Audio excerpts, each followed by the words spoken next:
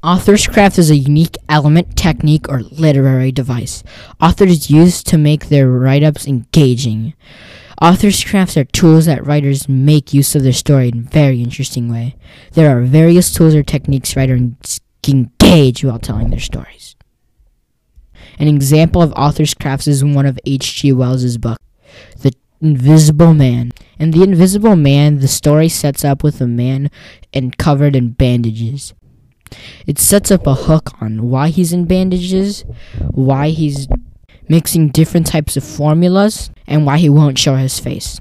When his face is finally revealed to not have a face, it shocks the readers and sets up another hook on why he's invisible, who's the invisible man, and why he's doing what he's doing. When the book almost finishes, it explains why the invisible man turned invisible and who he is. Another example of author's craft is in another H.G. Wells book, The Time Traveler. In the Time Traveler book, a scientist, who's going to be called Scientist, makes a time machine and goes to the future and back. When he visits the future, he gets stuck in there as his time machine gets stolen. He meets these young children who seem very brain and stupid. He comes up with an idea as why they're brain dead, because as is the future, robots do all the work and there's no point in learning how to make and do stuff, so their minds get rot. The scientist looks for his time machine as he meets a young girl drowning in a lake. He saves the young girl and picks her up. The author's crafts in that story is where the time traveler's time machine is. It sets up a clear-cut story on where it is, why the people are brain dead, and there's an enemy of the story, these monkey-looking creatures who feed on the other brain dead. Now, I haven't finished the book, so I don't know what happens next, but I do know the young girl he saved dies, sadly.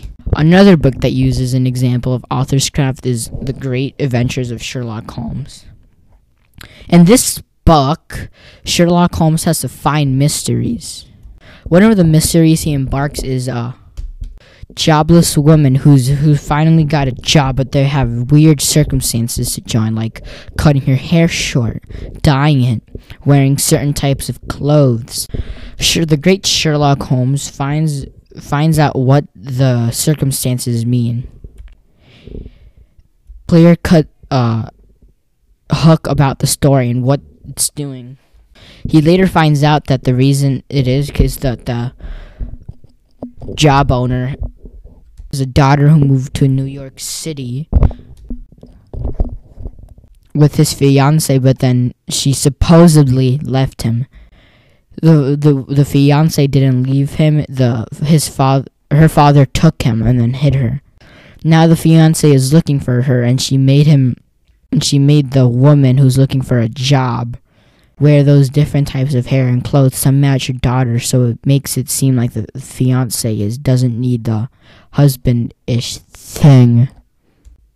It sets up a clear hook and mystery and how they're going to solve the mystery, and it sets up in a perfectly elaborate way.